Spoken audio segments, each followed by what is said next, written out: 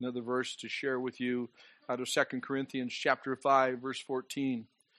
For the love of Christ compels us, because we judge thus, that if one died for all, then all died. The love of Christ compels us. Goes on to tell us that those who live should no longer live for themselves, but for him who died for them and rose again. So, what's that have to do? Where are we leaning towards? What direction are we headed this morning? His love in us stirs us, moves us, compels us to live beyond our own opinion or self-based pursuits. We all have our own opinion. If we took time, we could share that. We don't need to. We all have self-based pursuits. Those are not necessarily sin. The problem is we want to make sure we keep them in their proper place. We want to recognize that his love is what compels us to live a life of meaning and purpose. That is a compulsion. That is a hunger, an inclination because of his love. So what I want to do today, and then we may do this even in more of a series approach, I want to look at Jesus' model for love and servanthood to his followers. I believe that's why we have the word preserve, so we can learn from him as we desire to be imitators, and we do things the way he did things within our own capacity, meaning, you're not going to be the Savior of the world. That's taken care of. But you can respond to the Savior's example and see his model. So we're going to start in Mark chapter 6. We'll settle in there, actually. That's where we'll be today. But I want to give you the context for our focus and our main portion. And so in Mark chapter 6, we're told in verse 7 that he sent the 12 out 2 by 2 and gave them power over unclean spirits. He commanded them to go out. He told them not to rely on themselves and didn't take anything for the journey. No, except the staff, no bag, no bread, no copper in their money belts. To wear sandals, not to take extra clothes, just to go out and see the hand of God work in their lives.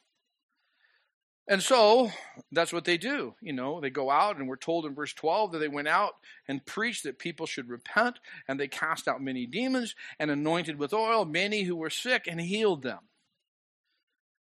So they went out. They're going to go. Now what's interesting is in Mark 6 verse 14 through verse 29, there's what we could call a parenthetical portion of Scripture, which means think of it in parentheses.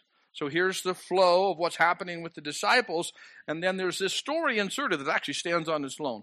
The rest of this chapter is not really relying on this. This is set in parentheses.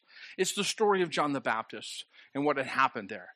And then in verse 30, we pick up back in flow of what was left off there in verse 13. So in verse 30, we see the rest of this story with the disciples and their following and Jesus' instruction to them. I want to read 30 through 46 together. We'll come back as our practice is to look at those verse by verse and see kind of how they fit together and what God would show us. And then we'll conclude with a simple summary of this particular portion of Scripture. Let's read verse 30 of Mark chapter 6 through verse 46. Then the apostles gathered to Jesus and told him all things, both what they had done and what they had taught. And he said to them, "Come aside by yourselves to a deserted place and rest a while." For there were many coming and going, and they did not even have time to eat. So they departed to a deserted place in the boat by themselves. Verse 33, but the multitudes saw them departing, and many knew him and ran there on foot from all the cities. They arrived before them and came out together to him. And Jesus, when he came out, saw a great multitude and was moved with compassion for them, because they were like sheep not having a shepherd. So he began to teach them many things. When the day was now far spent, the disciples came to him and said, "This is a deserted place, and already the hour is late. Send them away, that they may go into the surrounding country and villages and buy themselves bread, for they have nothing to eat." But he answered and said to them, "You give them something to eat." They said to him, Shall we go and buy 200 denarii worth of bread and give them something to eat? Verse 38. But he said to them, how many loaves do you have? Go and see. And when they found out, they said, 5 and 2 fish. Then he commanded them to make them all sit down in groups on the green grass. And they sat down in ranks, in hundreds and in 50s. And when he had taken the 5 loaves and the 2 fish, he looked up to heaven, blessed and broke the loaves, and gave them to his disciples to set before them. And the 2 fish he divided among them all. So they all ate and were filled, and they took up 12 baskets full of fragments and of the fish. Now those who had eaten the loaves were about 5,000 men. Verse 45, immediately he made his disciples get into the boat and go before him to the other side, to Bethsaida, while he sent the multitude away. And when he had sent them away, he departed to the mountain to pray. All right, let's move right back to verse 30 and walk through this and just see what we can glean and gain from Jesus' model of servanthood, how he loved the people and engaged with them. Because he's actually teaching his disciples, his followers, how to do these things. There's some really beautiful principles here. Notice in verse 30 that they had returned. They gathered to Jesus and told him all things they had done, what they had done and what they had taught. And so it's so important because we've seen the context as we started that they were sent out and they went out by faith and they experienced an amazing thing working through their hands, the work of God working through their lives. So they returned to him and told him everything that had taken place. Obedient servants, stewards, are eager to share with the master. Agreed? Obedient servants are eager to share with the master because they were given instruction. They went out as they were instructed. And when they come back, they want to tell, man, this was amazing.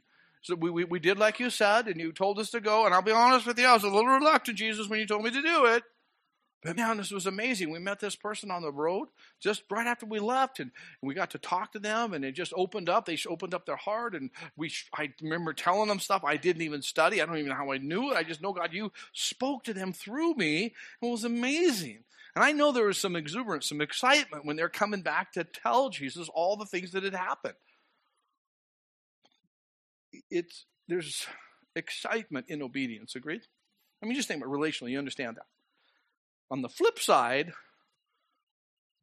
a reluctant or even a disobedient servants, are too busy to meet with the master. You ever notice that? So if you have somebody that's in authority over you and they give you instruction and you don't do it, you don't go walking through the hallways finding out where the boss is. You walking through the parking lot hoping his car's gone. You know what I'm saying? It's a reality. And it's so simple as we realize, man, there's sometimes we have what we call in culture, let's see what it's called. I'll think of it here. Avoidance behavior. You know, when you avoid something, but you actually consciously are doing something, no, I'm doing this and this, and then you stop enough to be honest with yourself and go, I'm doing this for this reason. I'm avoiding them because. And so I want to encourage you, if you find yourself slip into that, because most of us do, I just hope we're honest enough to admit it, because otherwise we'll keep repeating it. And so when we admit, like, man, God, I don't want to do it that way. I want to be able to share and approach the Lord because I'm looking forward to connecting with him.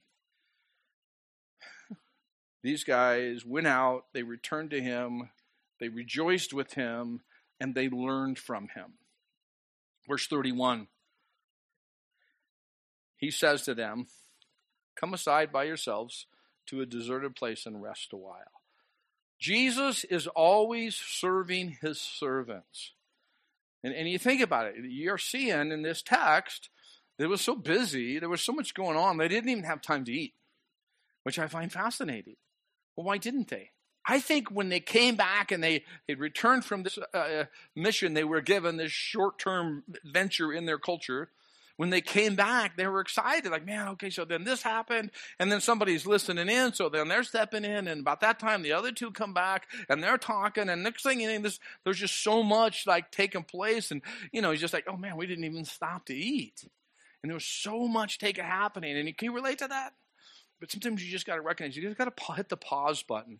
And we see in this particular situation, Jesus models to them what Psalm 46:10 speaks of. Be still and know that he is God. So he decides, listen, we're gonna take a break. Let's just kind of get to a quiet place, and I want you guys to be able to kind of speak with one another. So we see in verse 32, so they just departed to a deserted place in the boat by themselves. But multitudes saw them departing, and many knew them and ran there on foot, and they arrived before they got there. So I think what's happening to a certain measure, Jesus had done this with his disciples previously as far as just getting away to a quiet place. It may have been a spot he visited, but the people figured it out. People knew it. He goes over there by Savior Bay. He goes over there by the Lord's Corner or whatever, and he hangs out there. Because you think about this. It's like even some of our reservoirs and lakes. The Sea of Galilee, I've been able to visit it a couple times and go out in a boat on it. It's so common to a lot of shoreline. There's a lot of brush. You don't just have this open area with, benches and, shade tree and everything's just so pleasant and simple. You had to kind of find this particular spot that was just right. And so the people knew that. They got there. But catch this. Where was the deserted place of rest? Because that's what he said. He's not deceiving them. He's not misled. Oh, hey, guys, get in the boat because we're going to go take a break. He said we're going to go to a deserted place to rest for a bit. Where was it? In the boat. In the boat. A couple of hours, maybe more. They send out, and I believe that conversation continued. And then there was a time where they just had that little bit. And, you may have been, like I imagine I would have been, when I seen the people on the shoreline. Like, dude, I thought we were doing a retreat. I thought we'd at least have an overnighter together. I thought we could hang out with Jesus for a weekend conference. Isn't this going to be like a sabbatical with the Lord? And just hearing this just little bit, just had that little bit of time. But there is something beautiful about being confined in a good way. They're in the boat, and I bet those conversations were great. I bet it was very restful, very relaxing. So my encouragement is, take what you get. Because really that's what they're being taught. It's like, hey, just enjoy this time. These few minutes are wonderful time. I just can't help but try to imagine, because they're excited about what's going on. It's busy. They're in the boat. They're going along. They're just talking with one another. And then they're coming up on the shoreline, and then now your attention shifts, right? What are all those people doing? There's not room in our retreat for that many people. Or whatever. They had to start working. We know that because the text tells us. They arrived before the disciples. Jesus, in verse 34, when he came out, saw a great multitude and was moved with compassion for them, because they were like sheep not having a shepherd. So he began to teach them many things. How do we see people in need, you and I? Because really you can see this model where Jesus is teaching us to see things differently. The text does not say the disciples were moved with compassion. It's very specific that Jesus was moved with compassion. I believe as we've seen from reading through it, we could agree that the disciples were certainly concerned. There's a possibility they were more concerned for themselves than for the people. Because sometimes as his servants, we can be more concerned for our expectations, our perceptions, than we are for the people. And he's teaching them like this. This is what he's seen. They're like sheep not having a shepherd. The people have traveled, we don't know how far because, geographically we don't know the exact location of the shoreline and different things. But we are told that they hurried along pretty fast. They were hungry for truth. They've walked the shoreline for a long ways, hoping that Jesus would be at this place. And so you just think about how he was aware of the whole thing, we're told. And he was moved with compassion. Compassion is that action of love. To say you love someone but do nothing doesn't say you love someone. It's just a sweet poetic statement. But to do something. So here he's moved with compassion. It's not that he didn't know what they're going through. We're being told he's seen people with a broader understanding and a broader view. So for you and I, how do we see people? How do we see people? The gospel tells us that God welcomed them. Jesus began to teach them. He talked to them about the kingdom of God, and he healed them. So I believe in my life, I think you could apply it. You can just work that all out, how it applies for you.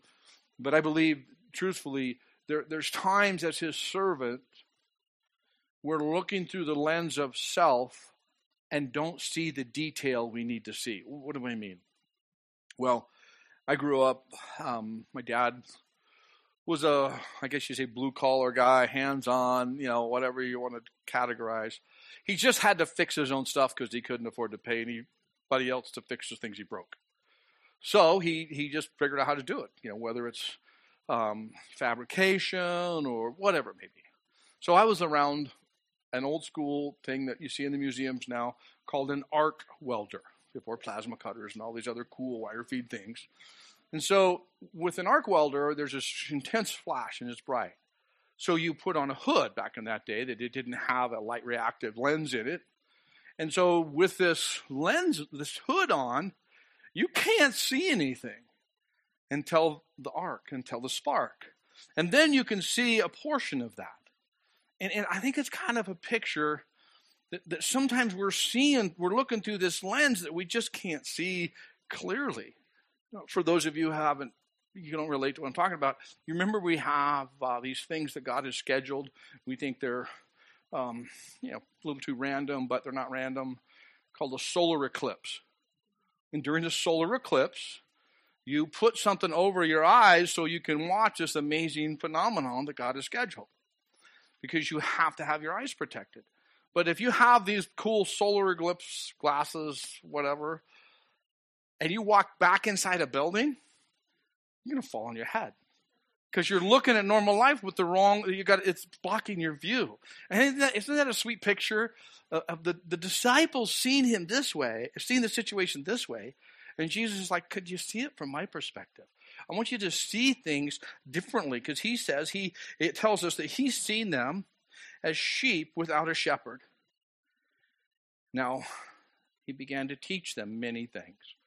Would have loved to hear that message, but we know it through his life expression, that he just loved people and served them and met them where they are as he's modeled to us. Now, look at verse 35 as we work our way through this. The day was now far spent. The disciples come to him and tell him it's late, send them away so they can get something to eat. Now that seems to be a genuine concern. I believe it is. Their hearts weren't cold. They just have a lot to learn. Their perspective is, Jesus, I find this very fascinating. This is my weird way of thinking. What is it about their relationship with him that they didn't know he didn't know? Oh, Jesus must not know the people are hungry. Hey, Jesus, do you know what time it is? This was scheduled to end at 11, 12, 15. You're way over. People there's nobody delivering out here. There's, how did you miss this? I find it interesting. They think they need to tell him the people are hungry. You've been talking way too long. Not that anybody would ever say that during any type of message, but nonetheless, there's something interesting. And I love that they went to him with that transparency and truthfulness of heart, because he doesn't reprimand them. He actually takes that to teach them and show them their genuine concern. He's now going to show them what they have to learn. In verse 37, he answered and said to them, well, you give them something to eat. And they're like, are you out of your mind? I don't know who the spokesman was. I'm pretty sure it was probably Peter, because he generally is. He's like, are you kidding me? If we had a year's worth of wages, is what that number represents, it wouldn't be enough to feed everybody. What are you talking about? Because maybe you've had that point in your life. But God, how are you going to take care of this? Well, he would stir and prompt you. Like, I'm going to do it through you. Are you kidding me? I don't got enough to. What are you talking about? He says, you have something to give them. And they hadn't even checked their inventory yet. He tells them, well, what do you got? Nothing. Well, I don't know. We'll go check. And then they come back, and Peter, I went, I don't know, I'm just speculating. You do your own. This is what we got, boss. 10,000 plus people, 5,000 men, 10,000 plus people. We got some bread, 5 loaves of bread and 2 fish. Pretty sure someone's going to be fighting for food. I don't know how this is going to work out. He said, go and see what you have. They looked at their resources and realized what little they had. It seemed completely pointless. Enough food for 2, maybe 3 people, and you got thousands to feed. 1,000 in need. Look in verse 39. He commanded them, the disciples, to tell the people to sit down in groups on the green grass. So they all sat down in ranks, in hundreds and in 50s. God is a God of order. This allowed everyone to receive as well as to see. It seems interesting because we get it, truthfully, when food's starting to be passed out, and it's just a mob mentality, whoever gets their first type of attitude, it's very chaotic. God is not a God of chaos. He set this earth in order. There's an order to it with a work and a move of the Spirit within it.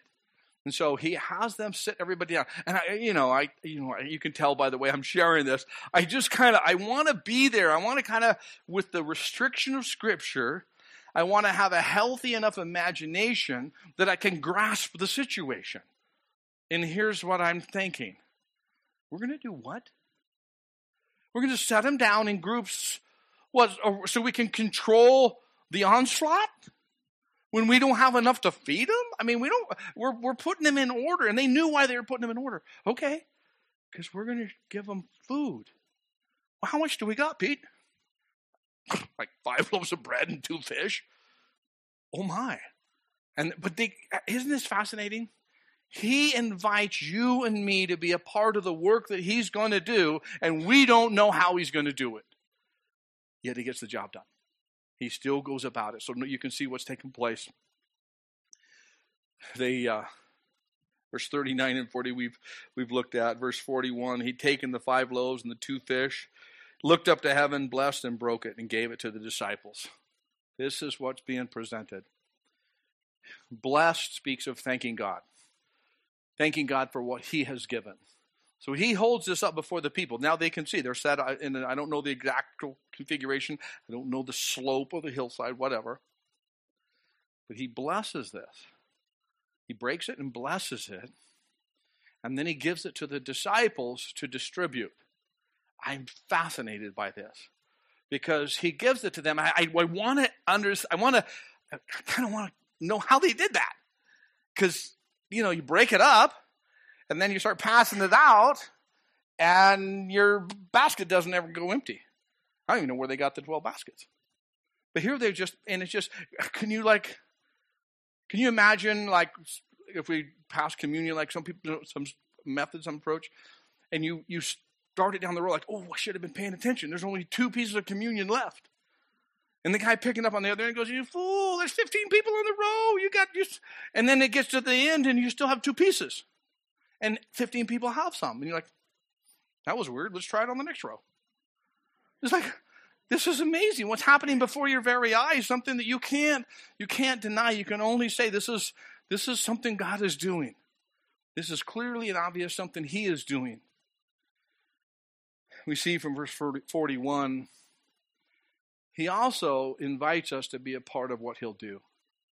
He's not restricted or limited to this. But he does provide from what we already have. And it seems so minimal sometimes. Your life, you seem like there's so little that you can commit to the Lord. Your resources, time seems so small. Yet he multiplies. We don't want to restrict. We don't want to say, okay, well, God, this is all I could do. We just want to say, okay, here it is. He invites you and me to be involved in feeding the sheep. The people that had come. Disciples, you and I have a role in the distribution. It's just amazing because it doesn't make sense to you and me. Agreed? When we get plugged in or we're helping in some way, I don't know why I'm a part of this. I don't feel like I fit in. I don't know that I'm even called to this. I don't know what I'm doing. Just keep doing it. Because there's a point where sometimes when you're trying to figure out what you should do something. Well, that doesn't make sense then. Yeah, it does. You guys remember what they used to have in this world? Vehicles that were powered by Armstrong? That means before power steering, you had to just like muscle it. So the best way to turn something that doesn't have power steering is to have it moving. When it's sitting, you're just going to fight it. So when we're plugged in, when we step in, when we just start, say, okay, Lord, I just by faith I'm going to plug in this area, then I believe that's when we see him turning and directing and bringing clarity to our unique calling. So there's this general invitation where we have this participation, but then he brings in this personalization of a unique and there's a special time and different seasons. So I want to encourage you, be involved in his distribution. Realize you are not responsible for production, just distribution. He produces, he brings it. We're just there to distribute it. The message of the gospel, you don't have to promote it. You and I, we simply present it by the way we live and by the way we engage. And so we want to present it in such a fashion that it honors God. You don't just chuck it to somebody. When I was delivering newspapers as a kid, there's sometimes I just hucked it. I didn't care where it went. I did my job. I delivered it. Well, when it's in the rose bushes and the gutter's dripping on the paper, I'm going to get a call. Or my dad actually got the call. Delivered in such a way that honors the Lord and let him bring the increase. Verse 42, all who were hungry were fed. They all ate and were filled. The disciples were a part of the work, even though at one point it's very probable they didn't think it would work. But yet they're a part of the work. He is now accomplishing something they never even imagined, and they reap the benefit of it. They were nourished, if you would, at the same time. Carrying us into verse 43. And they took up 12 baskets full of fragments and of the fish. Like I said, I don't know where the baskets came from, but it's interesting that there's 12 of them, because we know there was probably in reference from other scripture, speaking of primarily, not just, but the 12 disciples. Who you know yourself. You're one of the 12. Imagine you're Bartholomew or whatever. And so you're doing your part. And you just don't want to say it out loud, but like, think it'll work. I don't know what he's got up his sleeve, but we're going to have a lot of upset people in a little bit. About 10 of them are going to be eaten and the rest are going to be mad. Whatever's going through your head. And you're like, but yet you're just able to keep distributing halfway, third of the way, quarter of the way through. You're excited. Like, how long is this going to last? This is exciting. This is cool. And then when you're all said and done, it's like, here's your basket, Bart. Here you go. Like, wow.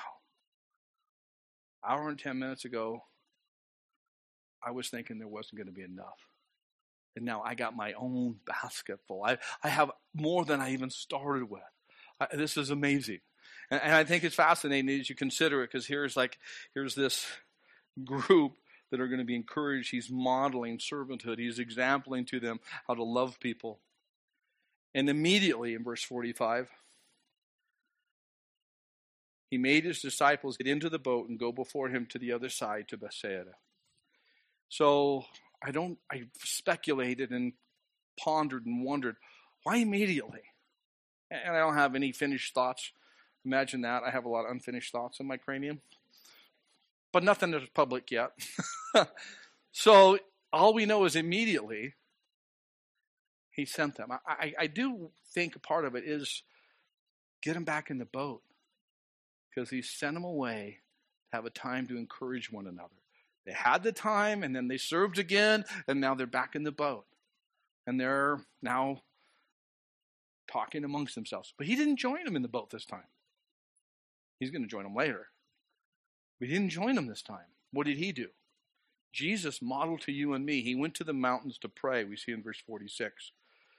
Because prayer was his joy and not drudgery. Prayer is, in its most simple, purest form, is conversation with God. Conversing with God.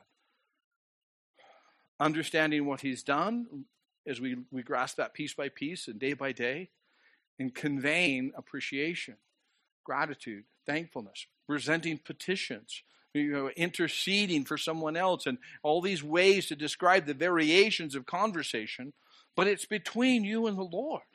And Jesus modeled that. I mean, he fully God and fully man. An amazing, miraculous work done right here. And then as he gets away, he takes care of his physical needs as well. He chooses to get away with the Father. What a beautiful reminder to you and me. Now, for you and I, we have to realize that when we get away to pray, if you're not yet born again, you don't have a lot to talk about. You might have a lot to think about, but there won't be a lot to talk about. Why is that?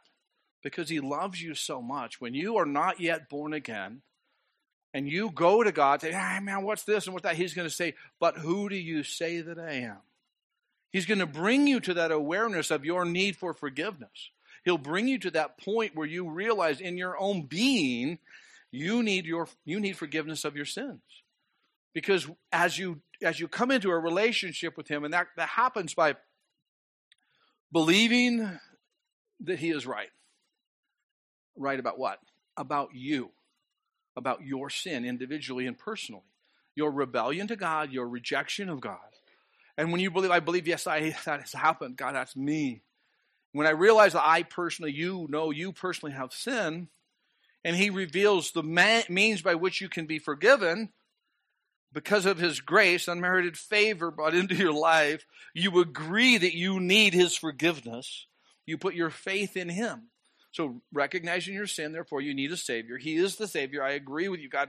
And you request, please forgive me as you instruct. Whoever believes on the Lord Jesus Christ shall be saved, the Bible tells us. So as you receive this forgiveness because you believe that you need forgiveness, the Bible tells us that we're then born again, born of the Spirit. And now, as we're born again, his child, forgiven by him, our conversation is deepened because this problem has been resolved. This has been dealt with. You see, some people have told me early on as a Christian, well, God doesn't hear your prayers until you're born again. And I said, well, there's a serious problem with that. Because why would I talk to him if he's not going to listen? Why would I receive if I have to believe first before he'll hear? I believe this. He hears your prayers, but he brings you into a redeemed, reconciled relationship with him. And now you're born again, born of the Spirit. And now you have this exuberance. It's like, oh God, how about this? And what about that? How do I do here? And it's fascinating because the Bible tells you and me that when that takes place, when you're born again, born of the Spirit, then it's been open. We can come boldly into his presence. The Bible speaks of a place, and it's conveying to you in our engagement. We can come boldly into the throne of grace to find mercy and help in our time of need because we're born again. We're born of the Spirit. The power of prayer is so phenomenal in our lives as we learn this simplicity and this beauty of just personal time with him. Jesus modeled it. I believe we have a greater need than he did if we look at it from that perspective. Hey, let's wrap it up real quickly with a simple summary. Reflecting on what we just looked at, he calls, he equips, he empowers, they went. Here's my encouragement. Learn to follow simple instructions. Go do this. Well, what do you mean? Go do this. I don't know. Do you mean today? Tomorrow? What are you going to do when I get there? It's like sometimes we're like 4 or 3. Okay, we're going to go to the zoo. What are we going to do when we get there? Do I have to go? Can I wear my shoes? Can I wear my... It's like, whoa. Just learn to follow simple instructions. It's so beautiful. And it's liberating, quite honestly. The second point I would draw from this is Jesus is always serving his servants. Remember that. He is always empowering, enabling, equipping you, and correcting you. And there's a beautiful thing that happens when there's godly correction in your life. There's liberation. You're liberated from the guilt and the shame of what you've done. And when he brings correction, you're like, oh, wow. He is always serving his servants. He's equipping us, empowering us, leading us. So it goes back to learning to lean on him. The third thing we can see from this text, learn to see people from Jesus' perspective. We don't always do that. I don't always do that. I'd love to say as a pastor and for pastoring in this role for so many years, I kind of got that figured out. I don't brag. I don't boast. I just say to you, I don't have that figured out. I'm learning as I go. But I want to see every scenario, every situation from his perspective. I don't want longevity, somehow seniority, to be the reference point. Some people say, I've been doing this for 30 years. Like, I have met people who have been doing things for 30 years, and they're still messing it up. They never have been doing it right. Somehow they managed to stay in business, and somehow seniority verifies how good they are. I don't know why you haven't went broke yet. Longevity doesn't mean that in the sense of you and I. So anyway, let's learn to see from Jesus' perspective. Give what you have and see what he does. Give what you have and see what he does. Well, how's that done, Dan? What do you mean? Do I, give up my possessions and give it to someone, believing it? Here's what I would suggest. You don't own anything anyway. Oh, you're so out of touch. No, you don't. You possess things. But even what you own, somebody owned before you showed up. And somehow you took ownership of it in our culture, but you never really owned it. You just possessed it for a season. Because he owns it. It's his. Everything is his. So we want to learn, how do I not withhold what I have should be available to him in a practical and very realistic way, as this text shows us. Here's a good example. Someone speaks to you about a need. And you look at your schedule and you realize you could fit it in. And you could help with that. And you decide to use your car to drive that person to Boise so that they can make their doctor appointment, and you bring them back. You've used your resources for his glory. You possess it. You see what I'm saying? And there's other examples. Of course, you realize that. Maybe just let it define this way. When I say give what you have and see what he does, don't withhold anything from him. It's his anyway. Don't withhold anything from him. Like what he has entrusted to you and provided to you, let it be available to him for his purposes as well. Got to move along. Guard against a hardening of the heart. Let me give you a verse that we didn't touch on, but this verse 52, for they had not understood about the loaves because their heart was hardened. Interesting, isn't it? In the midst of all of this, they still didn't get it entirely, like Jesus was teaching them. So beware of what I call cardio crusto, where our heart just starts to kind of dry up a little bit. And because we've seen people this way or situations like that, we become a little presumptive and maybe judgmental. And just guard against the hardening of the heart. The last one, power from God comes through your relationship with Jesus. Power from God, because you and I, we need to experience the power of God that comes through the person Jesus Christ. It's the person, the Holy Spirit, the triunity of God, the Father, the Son, and the Holy Spirit working in our lives. But it comes through this relationship with Jesus Christ. That is how we know the power. Many times I know there's been times I have not experienced or literally relied upon the power of God. I knew the principles, I knew the doctrine, I knew what to teach, but I didn't learn to lean and rely on the power of God. And that comes through a personal relationship with Jesus Christ. Learning to pray privately, learning to be transparent and truthful, learning of the character and the nature and the wonderful ways of God, to where that changes our lives and we experience his presence, his power working in and through us. I'll have the worship team come up. I'm going to close with one more verse, an exhortative verse, a commandment Jesus even said of himself. A new commandment I give to you, that you love one another. As I have loved you, you also love one another. By this, all will know that you are my disciples if you have love one for another. Isn't that beautiful? Do you know this wasn't a new commandment to love one another, correct? Love the Lord your God with all your heart, with all your mind, with all your soul. Well, what's he talking about? It's like, no, there's a new way to do it. It's through his love that we can love one another. Why don't we stand together?